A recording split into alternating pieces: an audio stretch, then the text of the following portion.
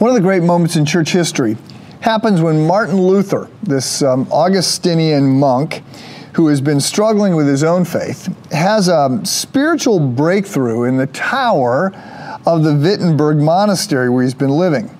It comes as he is rereading the book of Romans, which he is teaching at the local university. The key passage for Luther turns out to be Romans 1:17, which reads, For in the gospel the righteousness of God is revealed, a righteousness that is by faith from the first to last, just as it is written, the righteous will live by faith.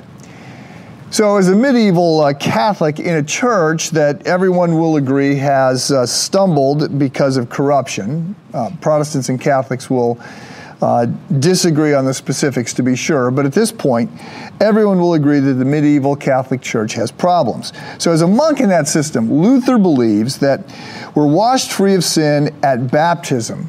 And at that point, like a car coming out of the car wash, we are clean, all is good. But after more sin, we have to work hard in order to work off the temporal effects of sin. So we go to a priest for confession for the eternal ramifications, and we are saved, but there is penance to do.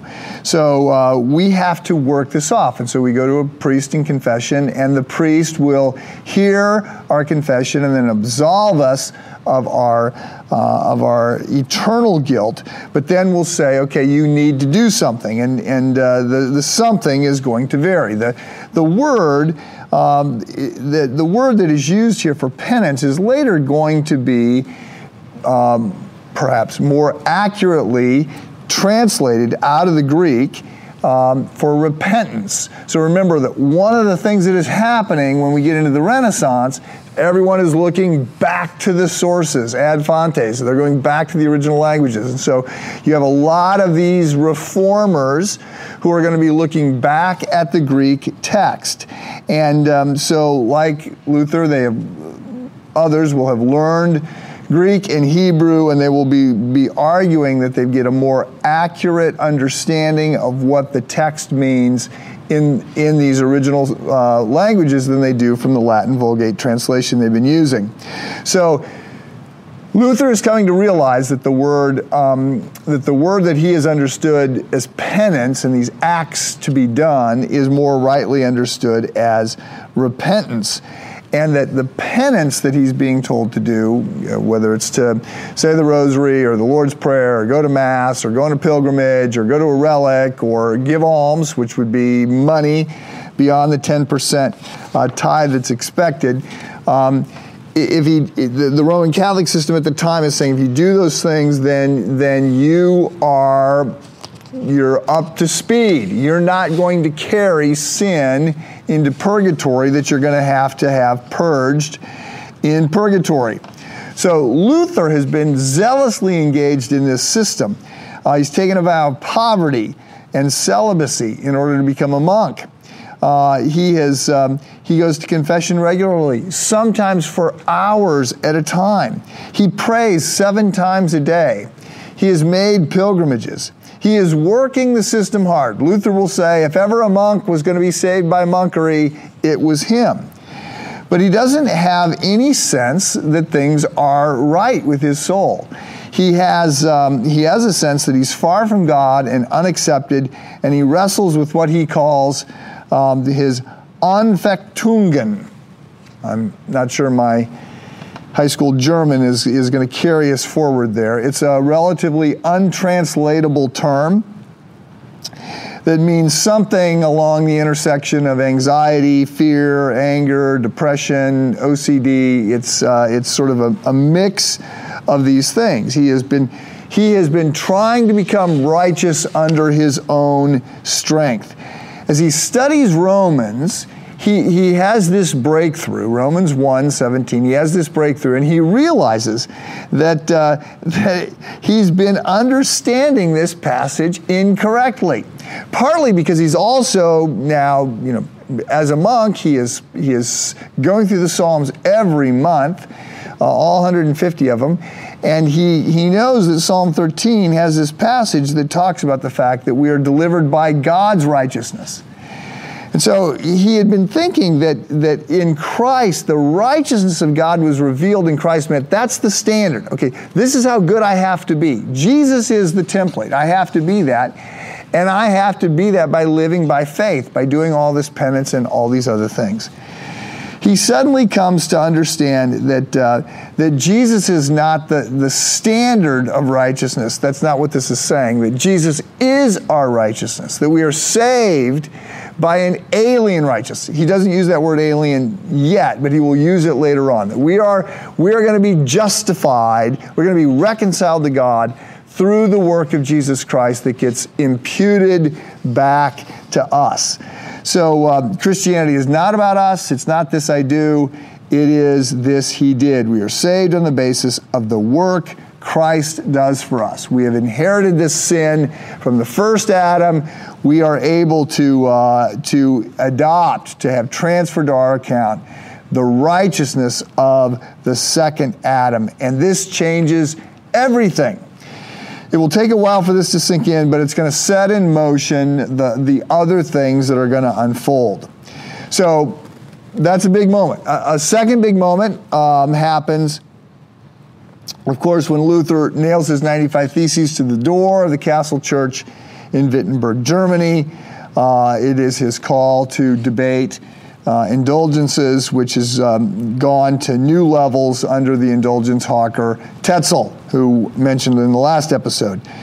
Third big pivotal moment around the Reformation happens at the Diet of Worms, which comes a few years later, when Luther, who is now in significant trouble for his writings in addition to his preaching and teaching. He's been attacking indulgences, but he's been going beyond that. Other mistakes he thinks the church is making. He's sideways with the powers that be, and he ends up being charged with heresy and put on trial in front of a church, in front of the church leaders, and then the Diet of Worms in front of the emperor himself. This is where he's told he must recant, and he issues his made-for-TV line, that he's not going to do it. By the way, the movie that came out about Luther 10 years or so ago is worth seeing. But the line that he supposedly says at this point is, unless I'm convicted by proofs from Scripture or by plain and clear reasoning arguments, I cannot retract. It's neither safe nor wise to do so. Here I stand, so help me God, I can do no other. So that's what most people think happened, but that's not exactly the way it happened, and I'm getting a little ahead of myself. So let me back up. This is the second of 3 lectures that I'm going to give on the Reformation, this massively significant revolution that not only changes the church, it changes politics, it changes nation states, it changes economics, it changes the family, marriage, education, music. It is big. As I noted in the previous podcast, this topic is so big that although I have covered many other big topics, such as Augustine and the fall of Rome and the Crusades and the Great Schism, I covered those in one lecture. And I have only gone to 2 lectures for the Renaissance. I'm giving 3 to the Reformation. So in the previous podcast, number 35, we looked at the medieval church, this concept of penance, and we tracked young Luther from his birth up to the Diet of Worms that I just mentioned.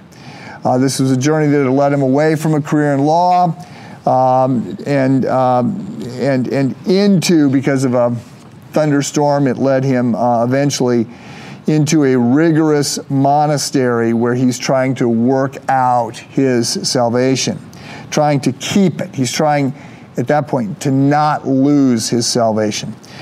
Throughout this series, we have noted that there were always people trying to reform the church. The whole monastic movements, all these different orders had been established in order to try and reform the church, something that needs to continually happen. One of the things I noticed the last time was that the Augustinian order that Luther joined, so it's a monastic order, as opposed to the Benedicts or the Franciscans or the Jesuits or whoever. At this moment, the Augustinian order is an order that is very focused on education. So Luther's picked up a couple master's degrees, and he's now a doctor in theology.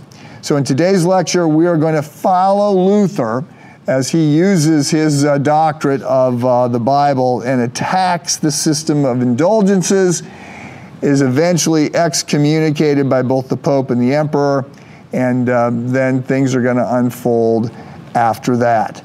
So we've looked at his birth and education. We've looked at his years in the monastery, including his breakthrough around the 95 Theses. Looked at all of that in response to Tetzel. What we're going to focus on and really water ski over is the Diet of Worms, his kidnapping and castle years, the Reformation itself, in which he's going to really start to give up on the Catholic Church and really start to try and launch something new. And then I'm briefly going to cover his marriage and death, and then talk about a number of other things that you need to know about. In the third lecture, we're going to look at the basic theological underpinnings of the Protestant churches going forward. So, this is, as I said, this is sort of a whirlwind. To squeeze this into 3 lectures is a little bit challenging, but it all changes with this Reformation. It is a big turning point. So, we've got our running start. You know about Luther, you know about Tetzel, the 95 Theses, the door at the Castle Church. I have mentioned that the 15th century was crazy making. The plague, the Crusades, the 100 Years' War, all that stuff.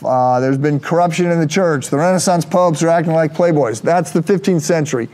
We're now moving into the 16th century. And if the 15th century was crazy making because of all the bad things that are happening, the 16th century is just crazy making because of the pace at which everything is starting to change. The emergence of nation states, explosion of knowledge coming out of the Renaissance, the beginnings of a modern economy, the whole age of discovery and all of that. So we pick up with Luther. He has had his dust up with Tetzel, who was hawking indulgences. He nailed the 95 Theses on the door in response to this. As soon as a coin in the coffer rings, a soul from purgatory springs. And now, suddenly, because somebody's taken the 95 Theses off the door, translated them into German, taken them to Gutenberg's printing press, spread them all throughout Europe, suddenly Luther finds himself in trouble. It turns out he was wrong in thinking that the indulgences that Tetzel was hawking was just sort of Tetzel's idea. Indulgences were not what Luther is initially coming out against. He's coming out against the abuse of indulgences. So he saw indulgences as a further payment of alms. So you go to a priest, you confess your sin, he tells you what you've got to do, and you go, yeah, no, that's just not going to happen. I don't have time for that. Perhaps, again, you're a knight, and you've been involved regularly in killing people, and the number of things you're told you've got to do, you just say, I'm not going to get it done before I die. What can I do? The church would offer that you could pay additional alms. You could pay, you're giving this money to the church, and the idea is somebody is going to be paid to do your alms or to do your penance for you. You're not technically buying salvation. But that was a distinction lost on most people, and Tetzel's just a particularly good salesman, so he's got his whole shtick down. Most people don't get what's going on. But in fact, Tetzel has the support of the Pope at this moment. So the Pope is got a problem. St. Peter's Basilica. The St. Peter's Basilica, you go to the Vatican City today to see this massive building that's amazing, that, the dome's designed by Michelangelo, and it's got the Sistine Chapel and all these it is this amazing building. That's not the St. Peter's Basilica that is in place at the time of Luther. The St. Peter's Basilica that is there is one that is falling down. It had been built by Constantine. So you got to back up all the way, back into the early 4th century.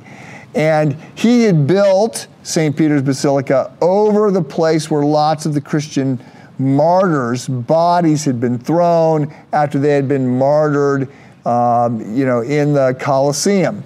So all these bodies have been taken out of the Colosseum. Those, the remains of what had been fed to the lions or had been killed by the gladiators are thrown in this spot. Constantine had built over that spot, had built this St. Peter's Basilica. So that was a long time ago. The building is falling down, and so Pope Clement VII wants a new St. Peter's, but he doesn't have the money.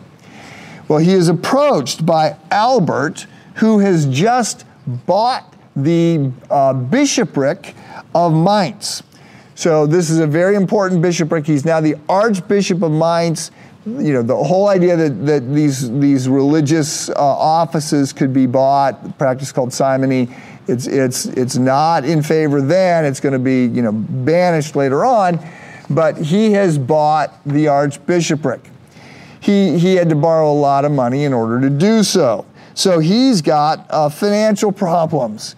And so he approaches Albert, the Archbishop of Mainz, approaches Pope Clement VII, and he says, here's a plan.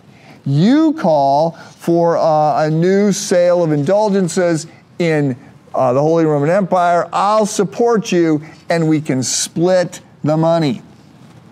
And nobody knows this at the time. We find this out later on. But the campaign rolls out, and Tetzel just turns out to be one of the most effective salesmen. So Luther thinks Tetzel is just abusing the system, and that, and in the theses that he posts, he will say, look, we've got to stop this because this is undermining the honor of the Pope. He thinks the Pope is behind it. He doesn't realize when he's trying to, stop this, that the Pope is actually behind it. By the way, it's not just Luther who thinks this is a bad idea. Frederick the Wise, whose name is going to come up later on, so file that one away. Frederick the Wise, also called Frederick of Saxony, also called Frederick the Elector. You got to appreciate the way historians get together to make sure that all of this is easy. So this guy's got 3 different titles. Frederick is also against the sale of indulgences by Tetzel. Now, he's against it because he's got his own collection of relics, and people are having to go to pay money to him to see the relics, and so he didn't want Tetzel coming in selling an indulgence. But all of this to say, Luther doesn't really understand what's going on, and he doesn't understand who he's up against, and the Pope is very much in favor of what Tetzel is doing, and so he is going to look to sort of put an end to those that are trying to stop Tetzel and his work. He can't go after Frederick the Wise, and so he goes after Luther. So Luther has nailed these 95 Theses to the door. They have gone viral, and he finds that he's in a bit of trouble. So what Luther does, as there seems to be this ruckus, by the way, we don't know whether or not Luther is supportive in any way of the theses being translated into German and then mimeographed and sent all over. We don't actually even know that Luther nailed the 95 Theses to the door on October 31st, otherwise known as Halloween. There's no quote-unquote smoking gun here. There's nothing that Luther says he did it. He writes about it at any time. What we know is that on the morning of the 31st, they're there. So either on the 30th, late, early on the morning of the 31st, but nobody seems to have seen this. So all these pictures that you'll see of Luther with this massive hammer and all this crowd standing around, and Luther's nailing the theses, and they're all aghast, like, oh my goodness, that's not how it happened. apparently, if you look at art history, the hammer gets bigger through the years. And so pretty soon it's just this sledgehammer that Luther's got. But the theses, again, Luther doesn't sound that much like a Protestant at this time. He considers himself a good Catholic monk. He's trying to put an end to the abuse of the sale of indulgences. But suddenly, things are going wrong, and he's getting in trouble, and there's a lot of buzz about this. So Luther decides he better explain himself, and so he sends out a letter to the Archbishop of Mainz, who's also on the take. Luther doesn't realize this. He sends a letter trying to explain himself and saying, maybe I was a little heavy-handed, but I'm a good guy. Don't come after me. Well, Albert, the Archbishop, sends this on to the Pope, and the Pope decides that he is going to go after Luther. So initially, they go after Luther indirectly, but Frederick the Wise is sort of protecting him. They also go after Luther directly. They start to grill him. And Luther digs in his heels. He's sort of shocked that they think that the abuse of the indulgence system is something okay. And so this forces Luther to keep studying, and the more he studies, the more strident his position becomes. So this is going to lead to an important event, to a debate with his arch nemesis, Eck, and we call this the Leipzig Disputation. So Luther is called onto the carpet for what he has written. He's told that he's got to back down, and that he's got to go explain himself at this special little gathering. So while he is debating at Leipzig, while he's debating Eck does something that perhaps was brilliant. Luther doesn't see it coming. He doesn't challenge Luther on indulgences. He doesn't challenge Luther on salvation. He argues that Luther believes that the Pope can err, that the Pope can make mistakes. And he sort of has Luther in a little bit of a corner, and Luther had showed up to this disputation expecting that he was going to be debating 50 different Catholic theologians, and that they were just going to be coming after him left and right. And he sort of had a strategy developed for that. He really wasn't ready for the move that is foisted on him. And so when Eck says, you think that the Pope can err, Luther thinks about it for a little bit, and he says, you know what? You're right. I do think that if it's down between the Bible and the Pope, I think I'm going to go with the Bible. His exact words is he says, Ja, ich bin ein Hussite. So he says, I am a Hussite. So he goes back. Remember, Jan Hus, along with Wycliffe, we had an episode on those two. Wycliffe died, but then his bones he's involved in getting the Bible into English. His bones are exhumed and burned. Hus is somebody who actually is burned at the stake for sort of being in the slipstream of Wycliffe. So now Luther is saying, yes, I am with Hus. I think he was right. So Ryan Reeves, Cambridge PhD in church history, he's a real historian. Again, I just play one on this podcast.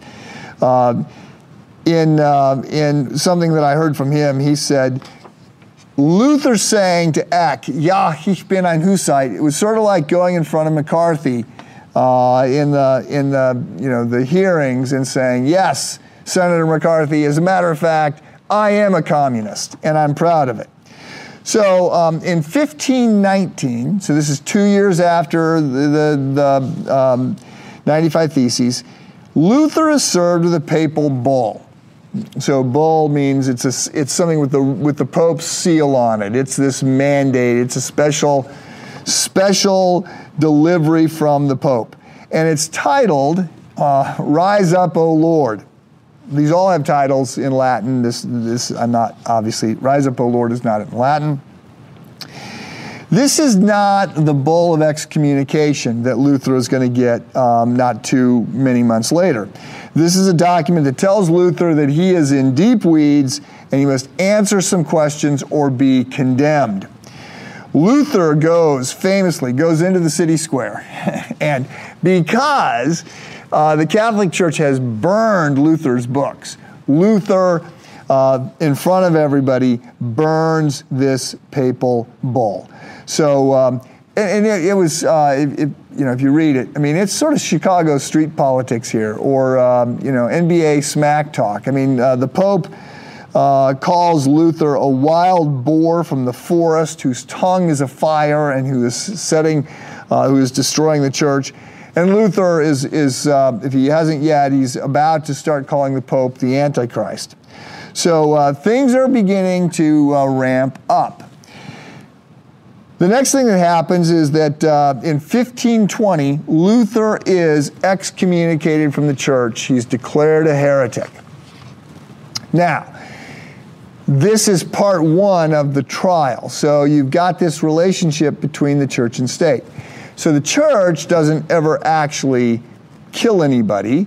They sort of excommunicate people, and then they turn them over to the state for a separate trial. And if the state decides that they are guilty, then they're put to death. So this way the church can sort of say it's not putting anybody to death. So what happens next is that Luther is going to be called to the Diet of Worms. So in 1520, he's issued this order that he has to appear at this imperial diet. So this is a big deal. This is a big confab. It's not just called for this. This is going to be all the princes in the area. It's going to be the Holy Roman Emperor himself is going to be there, and they're all going to meet in Worms. So Worms, whatever. It's a town in Germany. At the time, it has about 7,000 people. It's on the Rhine, just down from Strasbourg, and so this consultation is called the Diet. That's just the German word. So you've got the Diet of Worms. So cue the laughter. Most people trying to not say that say Diet of Worms. The only time I think we try and go with the V for the W in German. But they're going to gather, 1521. Luther is 37 years old at the time. He's standing in front of Emperor Charles V, who is 21 years old at the time and is the most powerful person in Europe, massively powerful. No one else has had as much power as Charles has, unless you go back more than 700 years to Charlemagne. So now Luther is on trial before the government, and he's on trial before the Holy Roman Emperor. So in he goes, and they stacked all his books, everything that he has written, on this table. And there's so many there that Emperor Charles, among others, can't believe that one person has written all this stuff. But they've stacked it all up, and they ask him if he's going to recant. And he says, "Here I stand, I can do no other." No, that's in the movie. What he actually says is, "Can I have another day to think about it?" That's actually what he says, which doesn't make anybody happy, including the emperor, since they all sort of thought he should have known he was going to get asked this question again. So the next day, he's got a night to spend in holding, and I think he's got all those writings there, and he sort of reads through them and has a chance to sort of figure out what he's going to say. And this is what he says. I'm going to read this. "Since then, your serene majesty and your lordship seek a simple answer, I will give it in this manner, neither horned nor toothed. Quote, unless I am convinced by the testimony of the scriptures or by clear reason, for I do not trust either in the Pope or in the councils alone, since it was well known that they have often erred and contradicted themselves. I am bound by the scriptures I have quoted, and my conscience is captive to the word of God. I cannot and I will not retract anything, since it is neither safe nor right to go against conscience. Here I stand, I can do no other. So this is a big moment, not just in church history. This is a big moment in Western civilization. A number of things are sort of immediately set in motion. First of all, Protestantism is born. Right alongside that, perhaps we can say modernism is born as well. So the secretary of the council is going to offer a stinging rebuke to Luther, and he's basically going to say, "Who do you think you are? Are you mad? Do you have any idea what you're doing? You're pleading your conscience," and that sounds so well and good. But the church and the councils have already ruled on so many of these things that you're contesting. Do you have any idea what kind of chaos we're going to live in if everybody gets to interpret the Bible for themselves? Do you have any idea what kind of chaos we're going to live in if everybody says, "I'm going to act according to my conscience, not according to the government or according to the church"? So this is part of what a lot of people will say. The whole birth of individualism and sort of Western individuality is going to be coming out of Luther's unique claim. A third thing is going to happen immediately, and that is that the emperor is going to declare Luther guilty. He's going to excommunicate him, and he is going to say that he's sentenced to death. But the fourth thing that happens is that Luther flees almost immediately, and he had been promised safe passage. That's, why would he even go to this meeting if he thinks he's going to be found guilty and killed, if he doesn't absolutely have to? So he's promised safe passage there and back. However, Jan Hus had been promised safe passage there and back. Once the church had determined that Hus was a heretic, they said he has no rights, and he was tied to the stake and killed. So now Luther, who's being called the Saxon Hus, has been declared a heretic. So he's not going to wait around. He immediately, off he goes, and he and his little entourage, they hop on horses and start to race out of town. They don't go very far before they are overtaken by a bunch of armed men. And you have to think at this point that Luther believes he's finished.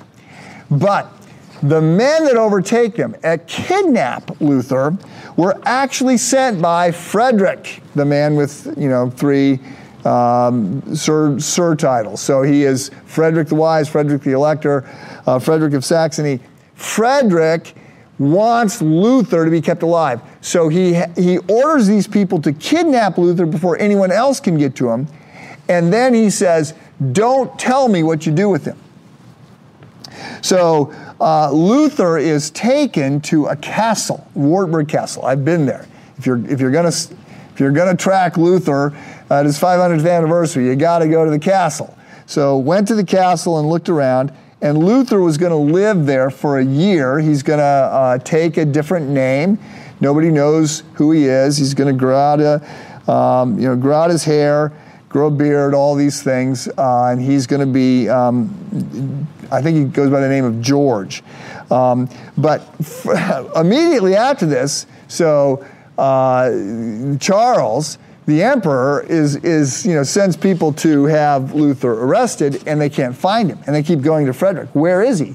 And Frederick is able to say, "I don't actually know where he is," which is true. He doesn't know where Luther is. So Luther is going to live in hiding in this castle in Wartburg for a year. By the way, growing out a beard was, you see all the reformers, Calvin, all these reformers have beards. Some of them have sort of ZZ Top beards, right? Because this is an act of rebellion. This is, stick it to the man. Monks were not supposed to have facial hair. So this is, I am not a monk anymore. So he is going to live with at this castle for a year, and he's going to devote himself during that time to writing. And he's very prolific, so he's going to write a handful of very important theological works. But the big thing that he will undertake is translating the Bible into German. And this is sort of in keeping with his whole push to say we've got to go back past the Latin Vulgate and get to something people can read, and we've got to go past the traditions, the magisterium, all these councils, the rulings of the Pope. We want to go back to the Bible. And this is very important. For one thing, he's going to leave out the apocryphal books, which will be what reformers will do after that.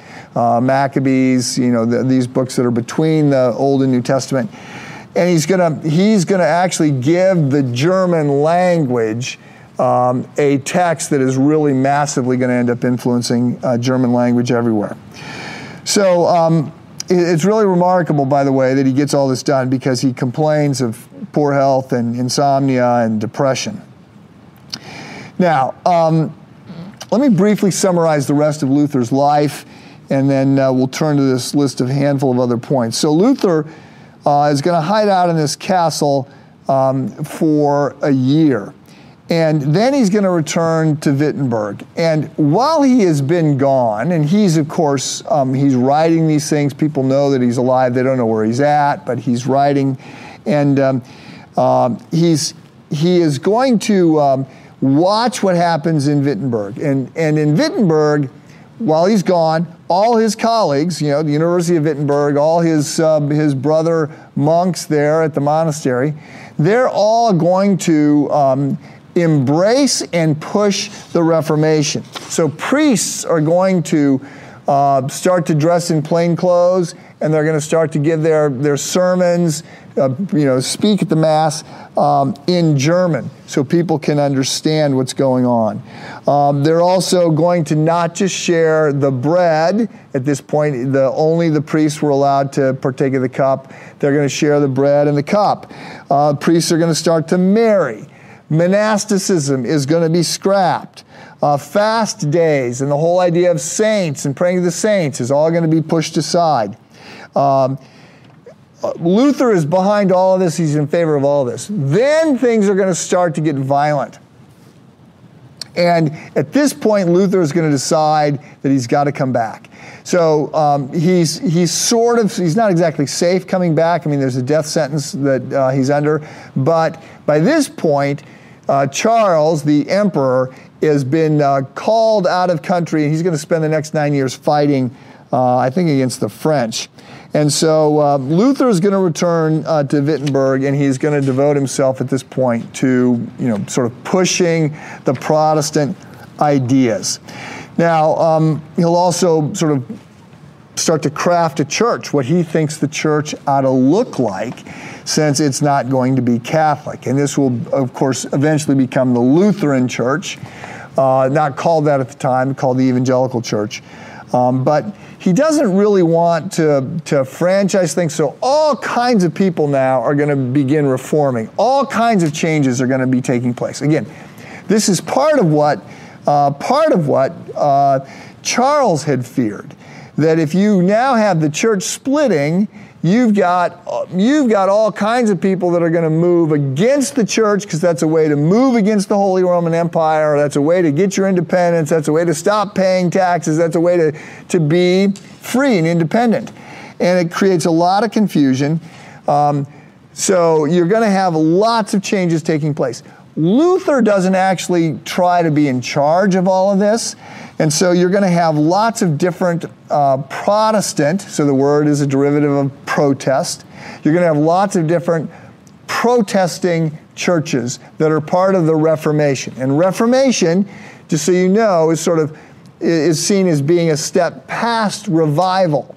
So a revival is the initial, yes, I'm going to get right with God. I'm going to rededicate myself. I'm going to head down that path.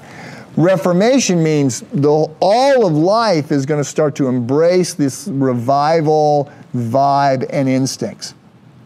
So Denominations are going to get launched at this point because the Protestant reformers, and we're going to, look at all these reformers, Zwingli and Spener and Calvin and all these people.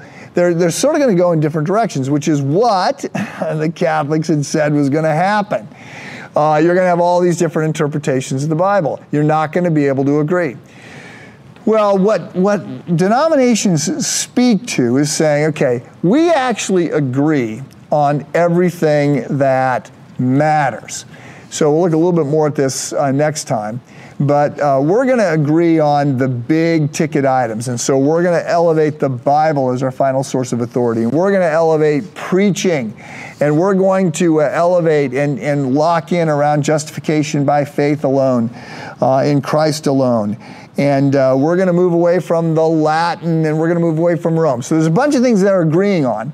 They're going to disagree on some things, such as church governance. Do you have bishops? Do you have elders? Do you have congregational rule? They're going to disagree on the efficacy of the sacraments. Do you baptize infants or not? What exactly is happening during when you take Holy Communion? And so Luther is going to have some outlying positions that actually no one is going to follow him on. His views on communion. So the Catholic Church's view is called transubstantiation, that the real presence, body and blood of Christ is going to be in after the words of institution of the priest are actually going to be part of that. Many of the reformers are going to say, no, this is a symbolic act entirely. The view that I've advocated is it's not simply symbolic. There's some sacred activity here. It's a mystery. It's not salvific at all, but this is a sacred activity. Luther's going to have a view that's sort of here. So more than just sacred, he's going to have a view that's called contrasubstantiation. And to be honest, I don't understand it, so I'm not going to try and explain it. But there's going to be lots of discussions with other reformers. He's going to get married. He's going to marry a woman who'd been a nun. So he's going to try and say to all these priests and nuns, you ought to get married. Why wouldn't you get married? Marriage is good. And so lots of priests and nuns will leave the monasteries and the convents. One of them, Catherine von Bora, a nun, is going to be a woman that Luther will marry. Staupitz, who had been his confessor, who will remain Catholic. Staupitz will release Luther from his monastic vows. He's going to marry Catherine. He calls her Kitty my rib, and she's a remarkable woman, and there's much that could be said about her. He will, among other things, Luther will speak against the peasants' rebellion. So a lot of the poor are going to rebel politically, and they're going to justify this by saying, we're free. The gospel makes us free. And so Luther's going to say, no, you're confused on this point. That's sort of controversial. He's also going to be in a debate with Erasmus over the human will. He's going to get in a debate with Zwingli over communion. He's going to work with Melanchthon and write what will become the Augsburg Confession, sort of the creed for the Lutheran Church. And he's going to die in the year 1546. Now, three other final things to say as I wrap up. First of all, as odd as this may sound, because Luther's obviously an enormously important, fascinating guy. He's a rock star during his life. Again, more books were written about Luther than about just about anyone else in the history of the world. And I haven't even talked about the fact that, he gets into music and he starts turning the tunes of the German pub beer songs into hymns. So "A Mighty Fortress Is Our God" is a hymn that Luther writes. So as many wonderful things as he did, you can sort of look at the last 10 years of his life and say, sort of wish he would have died a little bit earlier. For one thing, he's just going to say some reprehensible things about the Jews. Now, he's also, he's going to be training lots of people for ministry, and so he has all kinds of people over to his house. They really, his wife is sort of an entrepreneur, and you can almost argue a little bit of capitalism, and this Protestant work ethic is going to come out of her. They're gonna turn their home into sort of an expanding inn and grow food and do all kinds of things. She's got to come up with money. But you read his table talk while he's got all these people in his house. You know, the people are just recording the dinner conversation. Some of it is wonderful and winsome and erudite and learned, and some of it is just Luther being really crass and vulgar. And he's sort of got junior high humor, you know, and so he's just, there's just a lot of things that Luther says. You're like, wow, didn't see that coming, except it's not uncommon. You just don't think it until you start reading him. But junior high humor, you can sort of push aside. His comments about the Jews, he initially is very favorable to the Jews. He tries to win them over. When they don't sort of en masse come to the gospel, he gets really mad at them, and he says some things about how the Germans ought to run the Jews out of town and take all their money and all these things that the Nazis are going to use years later. So I went back to look this up. When a number of parents who are listening to Luther, you know, decry the Catholic Church and call the Pope the Antichrist and all of this, when a number of them pull their children out of the schools that the church is operating, Luther blasts them. Rather than suggesting, you know, perhaps in a calm, rational, reasonable conversation that he thinks that they should keep them in the school, he preaches a sermon, and in the context of the sermon, he says that those parents who have opted out of the school were, here's the quote, "shameful, despicable, damnable parents who are no parents at all, but despicable hogs and venomous beasts devouring their own young." I thought local school board meetings were bad. I mean, okay, Martin, I think could have done been a little bit more civil and judicious than that. A second thing to note is that Luther is obvious by this quote, Luther can be very entertaining to read. However, he's not a very systematic thinker. So you don't have, like you're going to get with Calvin and some of the others, very organized, thoughtful, I'm picking a topic and I'm developing it. You sort of get Luther's stream of consciousness, and it can be brilliant. It's just a stream of consciousness. The last thing I'll say, just coming out of Luther, is to note the need for the church to always be reforming. It's not like, you know, the church left the tracks in the late Middle Ages and needed to be reformed, and now it's good. No, the church needs to be reformed every day. The church is made up of people like you and me, broken people. There is no perfect church. If you find a perfect church, don't join it, because you, my friend, are not perfect, and so it would cease to be perfect once you showed up. But the church is in constant need of repentance and reformation. Well, in our third and final podcast on the Reformation, we're going to look at the 5 solas, and I will leave you at that point.